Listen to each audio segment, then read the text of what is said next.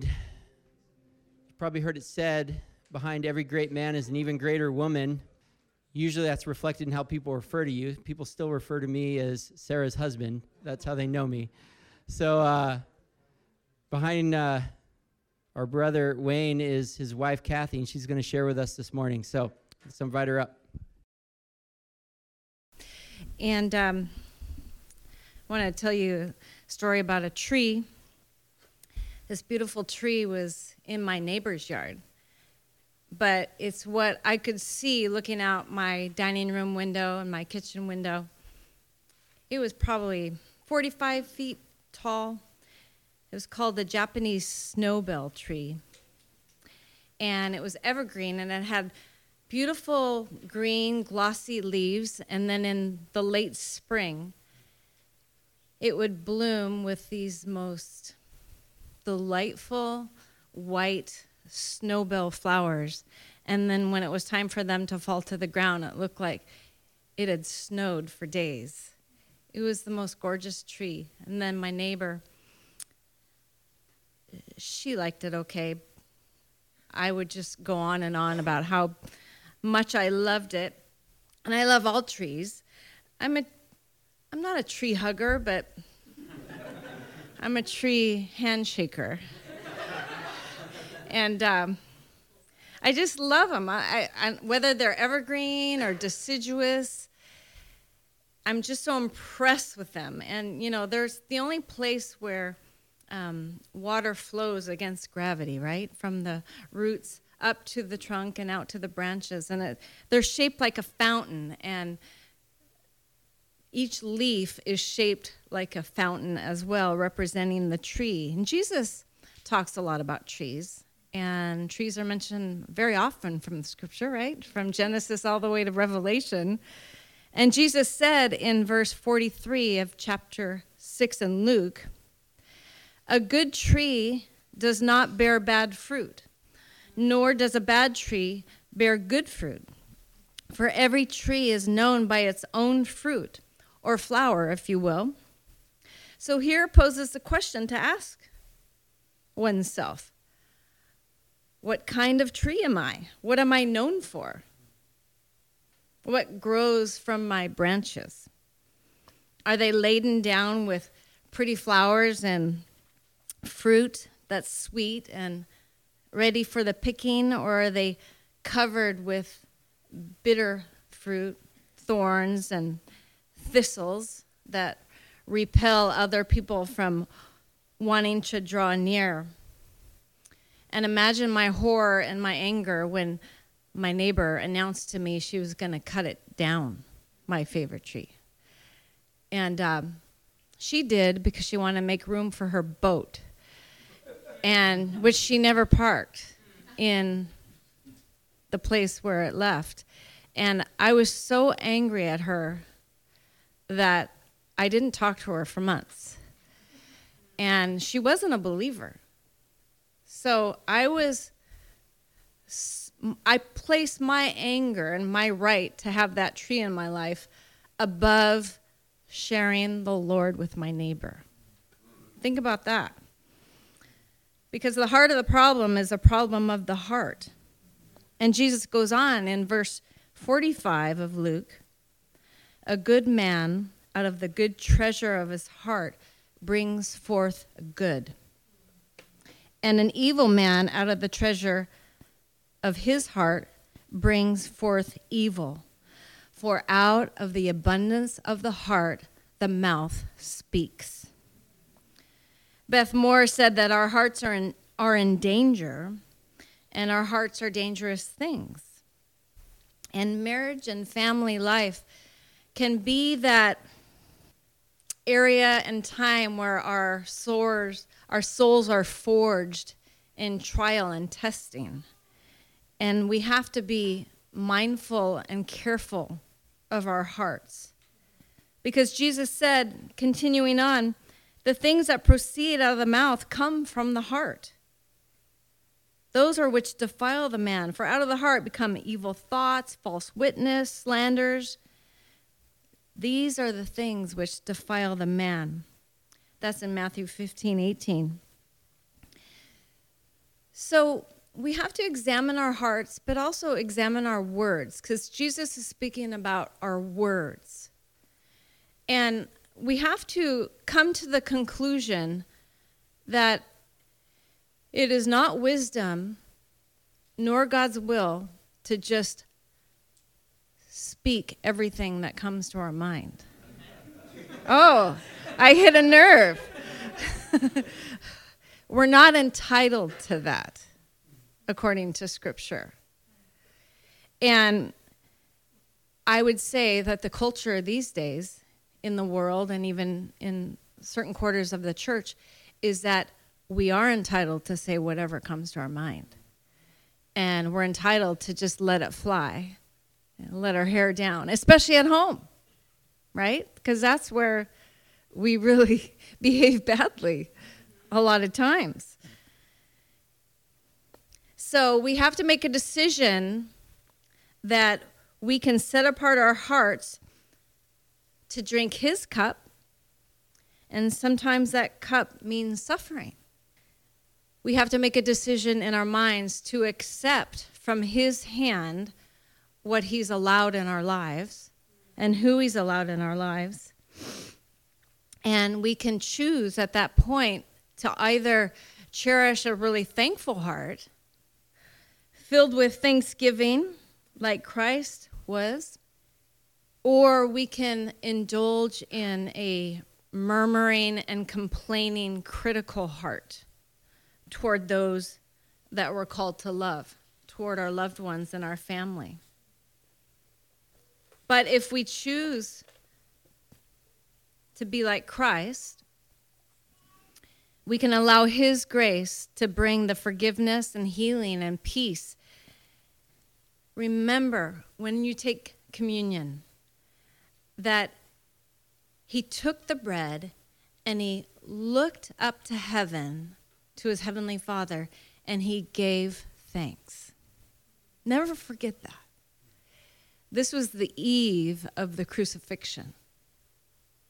He gave thanks for the bread, which was his body broken. Such courage and such love Jesus demonstrated that night. So, we must forsake our right to vent our negative opinions about everyone and everything. Because Proverbs 15:4 says, the tongue that brings healing is a tree of life. But a deceitful tongue crushes the spirit. We need to bring our words to the obedience of Christ. And you can do that in your mind, can you not?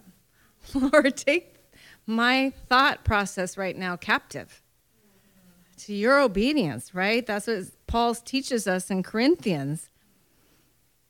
We need to let the Lord control our hearts that manifests itself in our words. Wayne and I have a continual argument. We have many. And one of them is the dishwasher. There's a rule in my house that whoever cooks the meal doesn't have to do dishes. Yeah. I mean, if you're slaving away for hours preparing the food, I mean, sorry, but the person who ate the dinner gets to clean up. And so his job has always been to do the dishes. So he prides himself on doing the dishes. But lately, he's kind of slacked. Because, you know, Seahawks, basketball, all of it, right? And I'll wake up in the morning and there's a sink full of dishes. And so about a third of the time now, it's a third of the time now, Wayne, I do my own dishes. Now you'd think that he would come in and say, wow, Kathy, I'm sorry I didn't do the dishes for you last night, but thank you for doing them. But no, he opens the dishwasher and he shows me how I've done it all wrong. That's true. He goes, you angle in the bowls wrong. The plates are wrong. It's too crowded. It's too this, too that. And, you're just trying to push everything in, right? Because you don't want to do 2 loads. You just do an overcrowded 1 load. So I found a card last Valentine's Day, and it had a dishwasher on the front, and inside it says, here's to another year of you putting up with the way I load the dishwasher. It's annoying. His lectures about how to load the dishwasher get annoying because I feel like I do a pretty good job. Now, he is better for sure, but I just don't want to hear the lecture, right? And Peter, he writes about suffering and, being annoyed. In 1 Peter 2, if you want to turn there. First of all, he goes on, he prefaces everything saying, we're going to suffer God's will, but we should never be suffering from committing willful sins. We should be suffering from enduring God's will for us. So verses 18 through 21, for this is commendable if because of conscience toward God you endure grief, suffering wrongfully.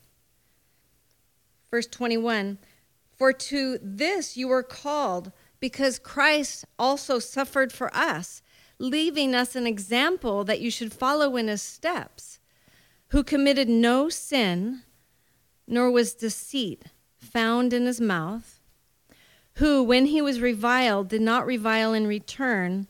When he suffered, he did not threaten, but committed himself to him who judges righteously. And in family life, there are many times when we suffer under God's will.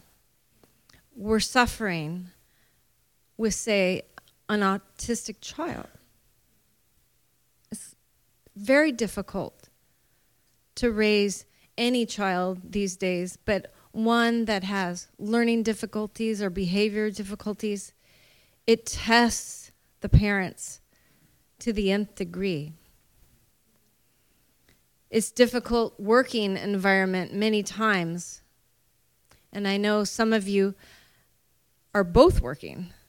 And so you bring home the trials together at home, and you're short, and you're short-tempered. You're reactionary.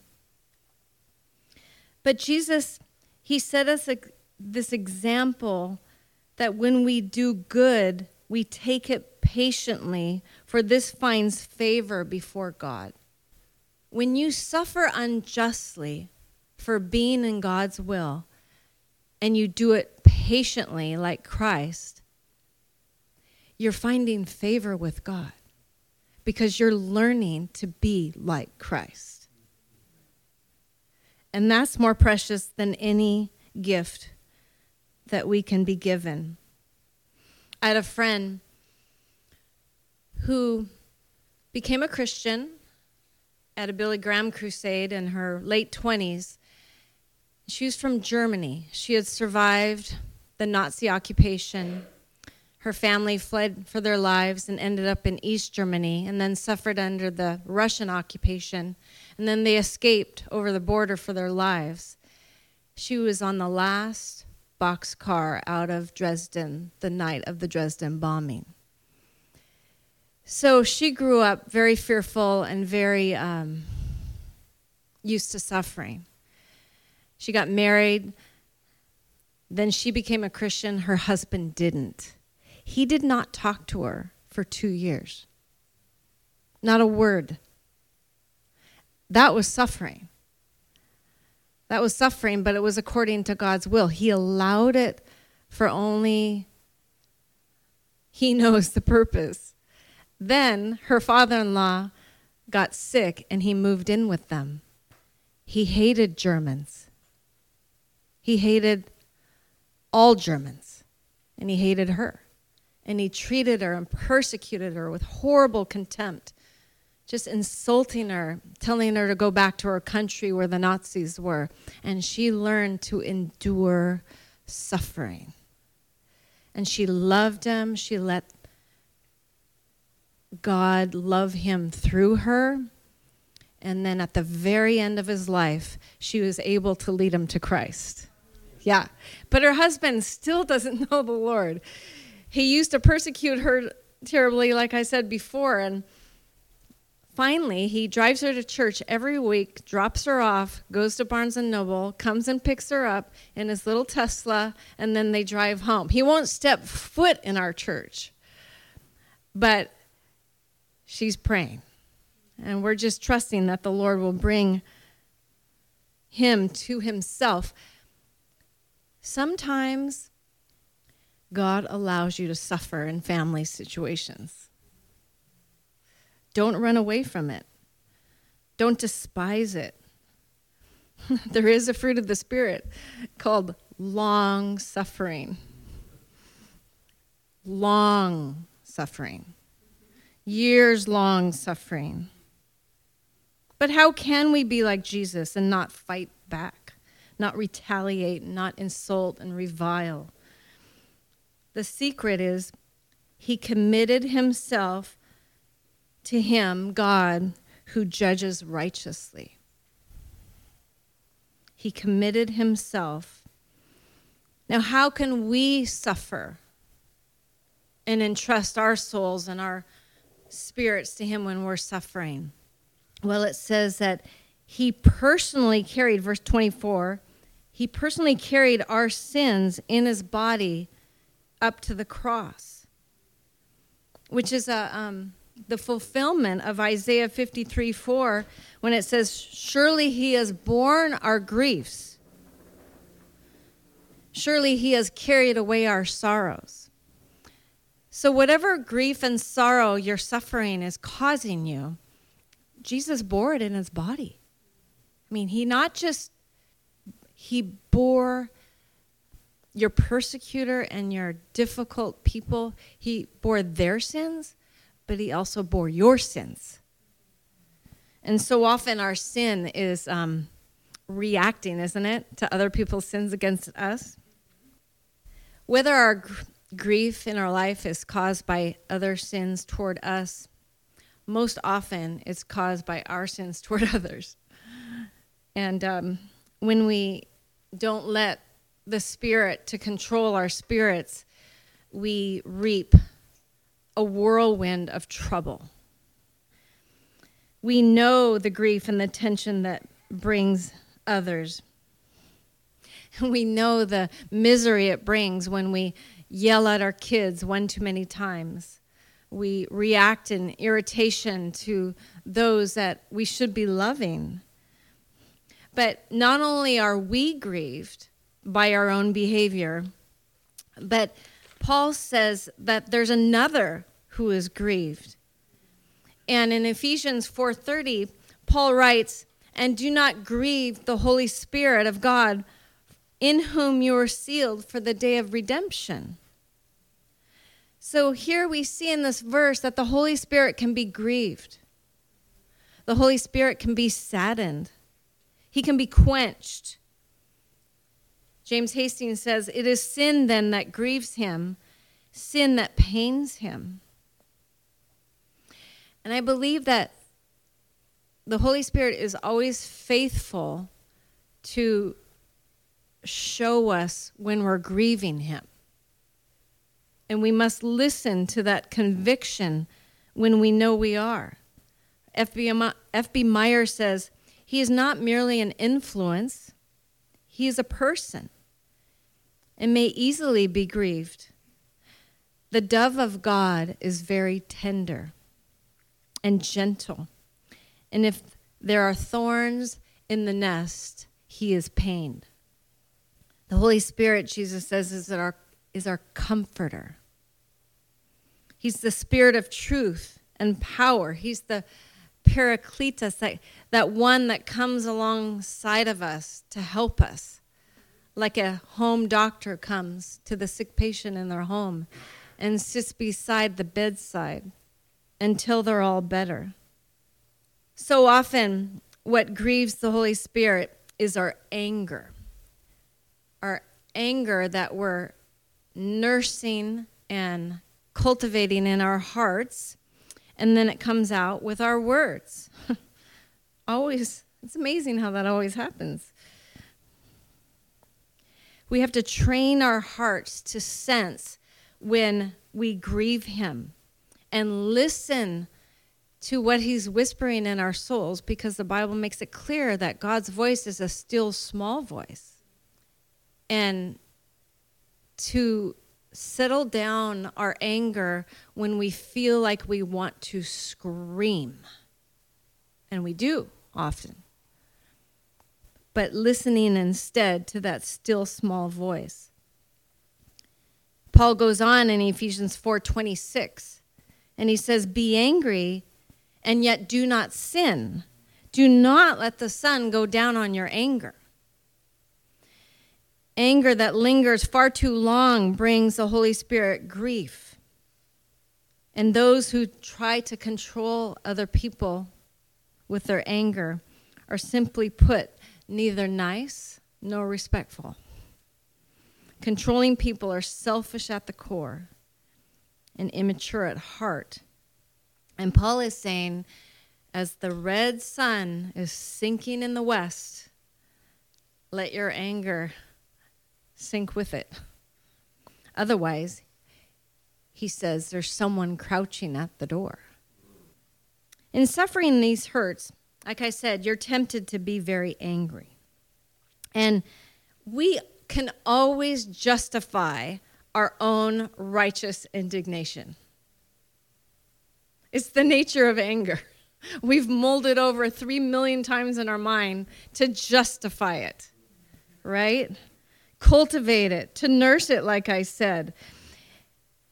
You know, there's many different kinds of anger. There's that stoic, quiet anger. They call it passive aggression. And then there's the, Mediterranean, explosive, expressive kind of anger. But the exhortation that Paul is writing is actually a verse from the Psalms. Psalm 4:4. It says, "Be angry and do not sin. Meditate within your heart on your bed and be still." Selah. So how do we be angry yet do not sin? How in the world can we do that? It just seems to take an incredible amount of faith. But then we look at the life of Jesus and we see that he got angry. He was angry. Read the woe chapter against the Pharisees and the Sadducees. Look at him deal with the money-hungry, grubbing booze in front of the temple. I mean, we see him, and very often in the Old Testament too, we see that God is angry, except his is always righteous indignation against sin, whereas very often our anger is just our own personal hurt. We've suffered an insult or didn't get that promotion that we wanted or were slandered by someone. Yes, Jesus got angry, but he's angry at sin. And we should be angry at sin. Abhor what is evil, Paul says. We should be angry at sin. But very often, we're just angry at someone else. He loves us, and he desires to calm our troubled souls. And that's why David said, meditate within your heart on your bed and be still. So when you're angry, David is saying, get alone, lay on your bed, and meditate on God. And then, verse 5, it says, offer the sacrifice of righteousness and put your trust in the Lord. That's how you deal with your anger. You vow to God that you will not react in an unrighteous way, because the unrighteousness of man does not achieve the righteousness of God. We know that. We should know that. But when we vow not to react in an unrighteous way, but we put our trust in the Lord, we're saying, Lord, you deal with the situation. You deal with the people that are causing us such unrest and stress. We have to allow the Holy Spirit to control us, to fill us and demonstrate the fruit of the Spirit. I remember observing a young couple many years ago, maybe 5-7 years ago, and she was a doctor and he was a fireman. Very successful, beautiful Ken and Barbie doll couple, and yet whenever I was going over to their house to visit, they were just carping at each other. You know, and when I was alone with him, he would just complain about his wife. When I was alone with the wife, she'd just complain about her husband. And it was all over chores, house chores. He didn't do enough. I work too much. She doesn't do enough. She's lazy, blah, blah, blah, blah, blah. You know, we've had that. All of us have suffered that, right? It's just part of life. And I was starting to get really worried. Oh my gosh, yes, about whether their marriage was going to withstand this trial that they were indulging themselves in. And I certainly understood it, but it was still hard to listen to. Then she got pregnant. It's her third pregnancy. And it was clear from the outset that the baby was too small. Then it was clear that the baby was suffering from a genetic disorder, trisomy. Then it was clear that the baby would never survive. She went full term, and I was there at the birth, and this little baby, they named her Grace. She was full term, but the size of a 5-month-old fetus. And she was alive for about an hour, maybe an hour and a half. And she just had the sweetest little cry, like a little baby sheep, baby lamb. And the parents were holding the baby. They let their older kids hold the baby. And then they watched their baby die. And then they buried it and had a memorial for baby Grace. And they changed overnight. They changed. They never complained about each other anymore. You know, that was it. But it took the death of their child to die to themselves. But they did. They suffered through excruciating pain. You know, that pain where every doctor is telling you, abort this child. And she refused. And she kept persevering no matter what. And they both loved this baby and then came through loving each other. It's a beautiful example of why the Lord allows suffering, so that we can reflect the light of our Heavenly Father's face, and the atmosphere of our homes would be like springtime, you know, when all the flowers are in bloom. They're sending forth their sweet fragrance in the air.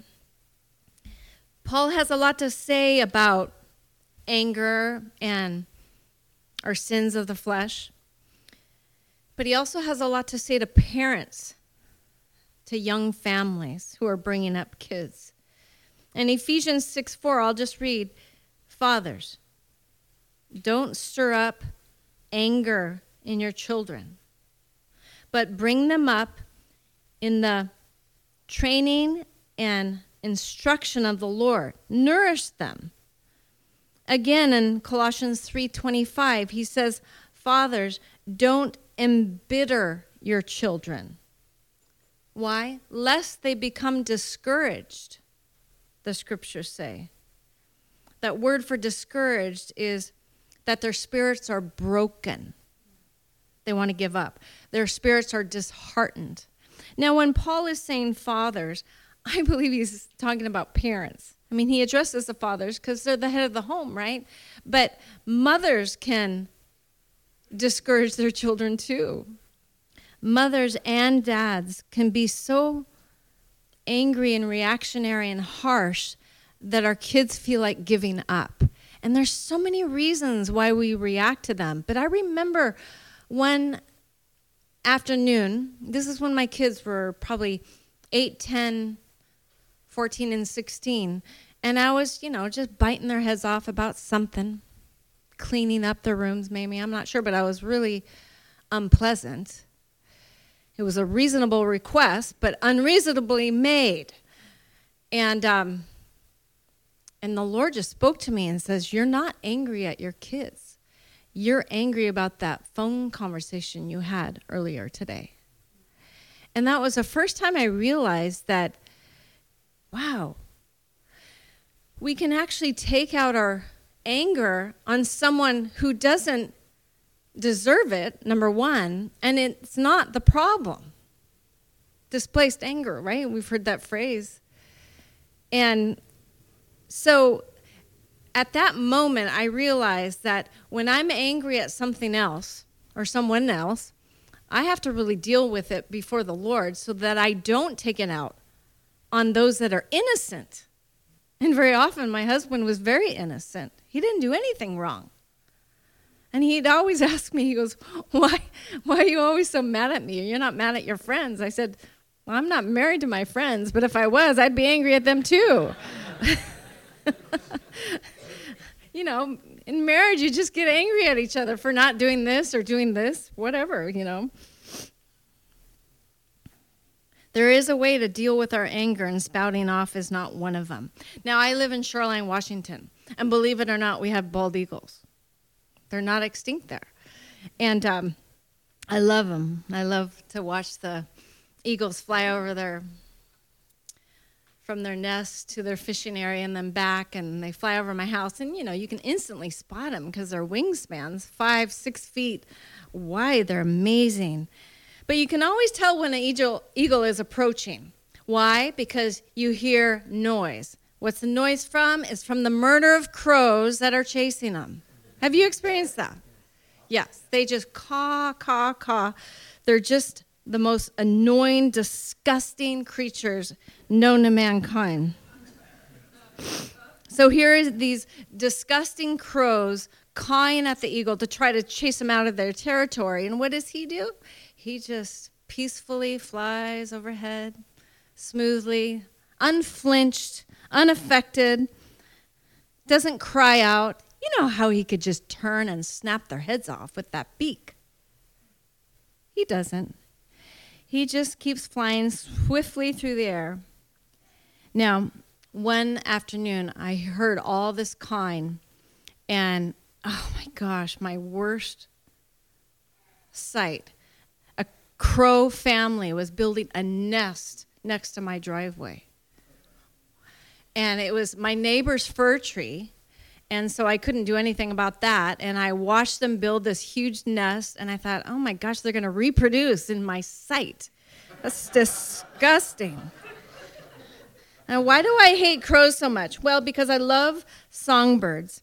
And crows are the enemies of songbirds, right? When they're little babies in the nest, they chase them down and try to eat them. Or when they're learning to fly, they'll start hovering around so that they can have them for lunch.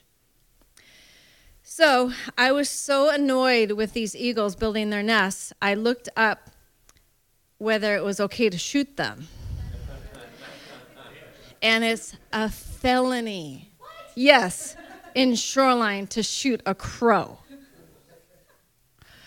And I don't even have a gun, but I was ready to get one. A BB gun or whatever, And I thought, I can't go to jail over a crow, that there's so many weird people, that would turn me in. And so imagine, I said, I honestly made it a matter of prayer. Lord, deal with these crows. And You won't believe it, but this is true. One afternoon, I look out, and here's all the cawing and cawing, and an eagle had landed in the crow's nest, grabbed a baby crow in his beak, and was flying off with him for lunch.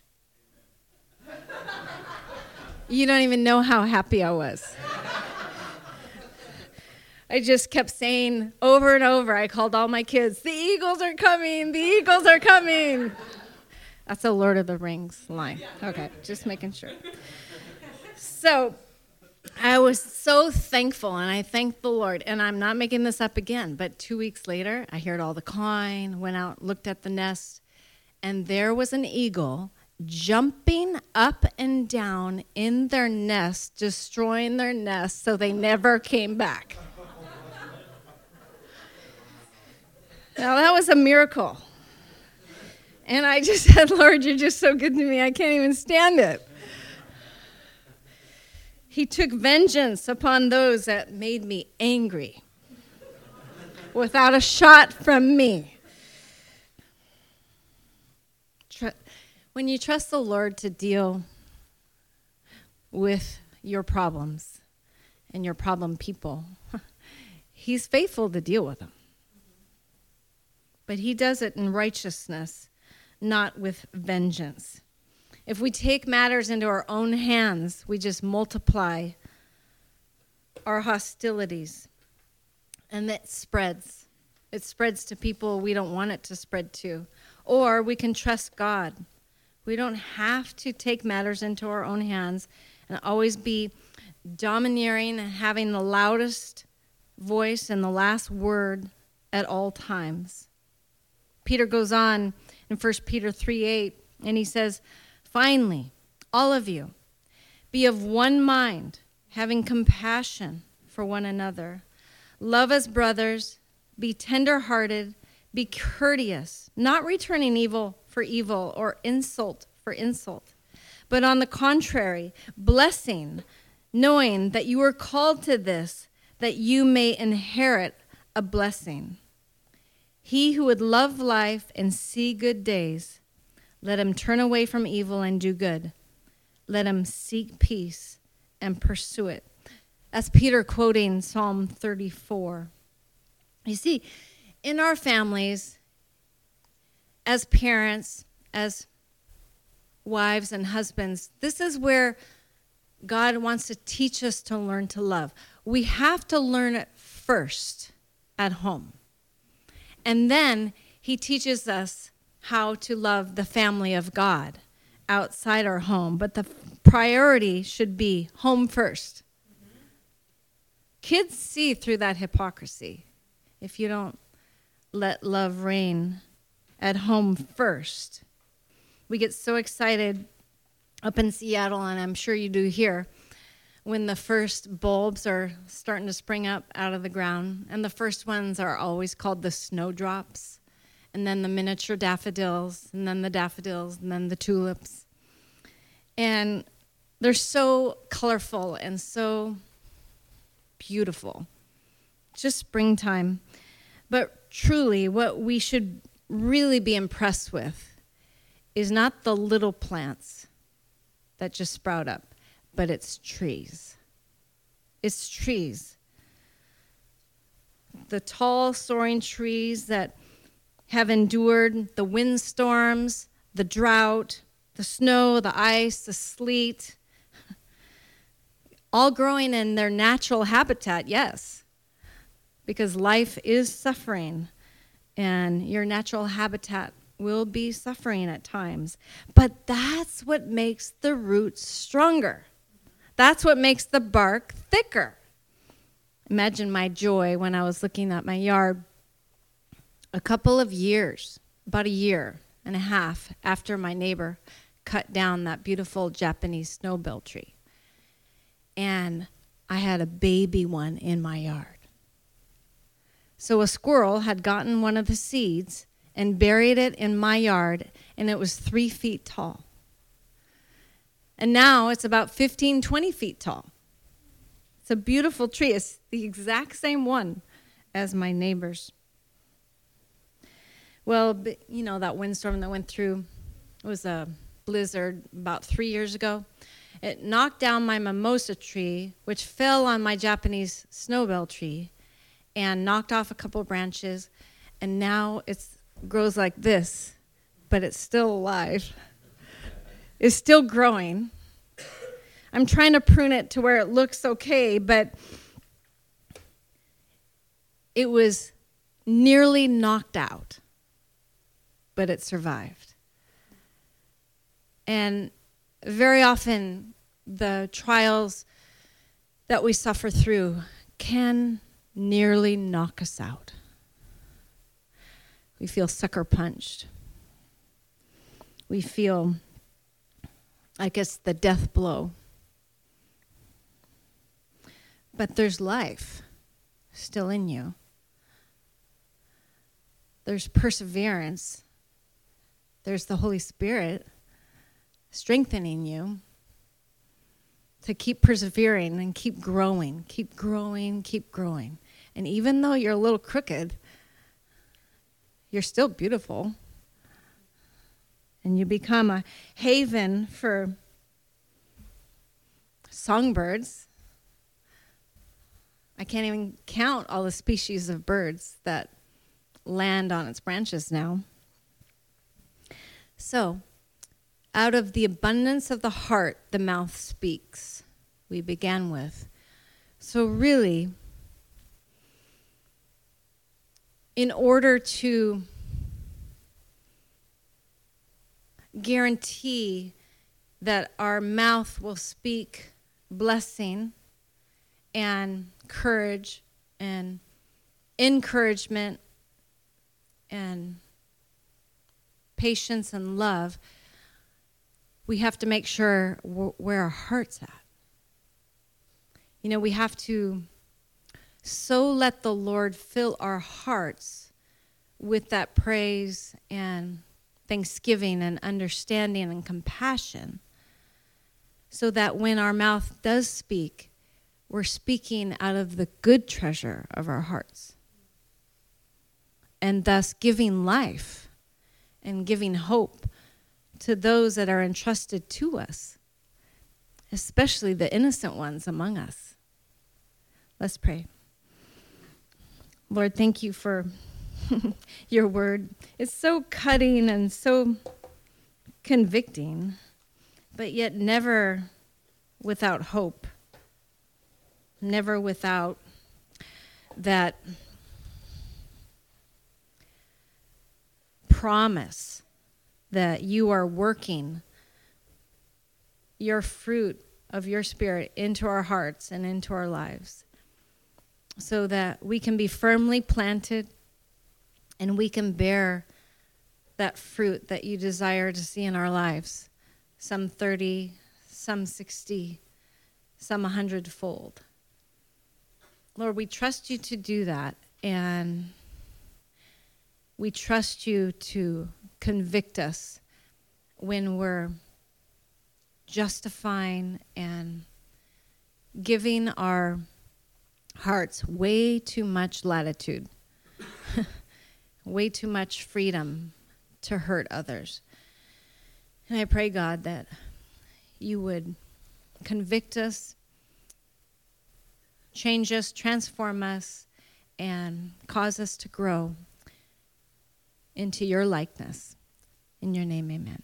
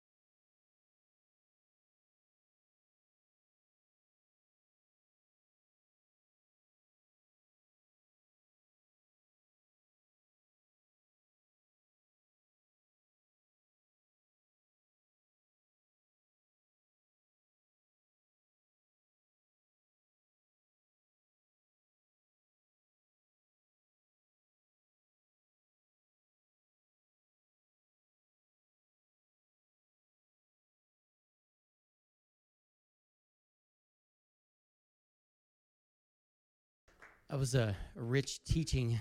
I think you guys would agree. And, you know, I think all of us here that have placed our faith in Jesus, we agree in that we want to be those trees that produce good fruit, right? We want the righteousness the word talks about to be seen in us. And I was just thinking of how Jesus uses this example on a couple occasions of how, you know, before anything can grow, the seed has to go in the ground. It has to die.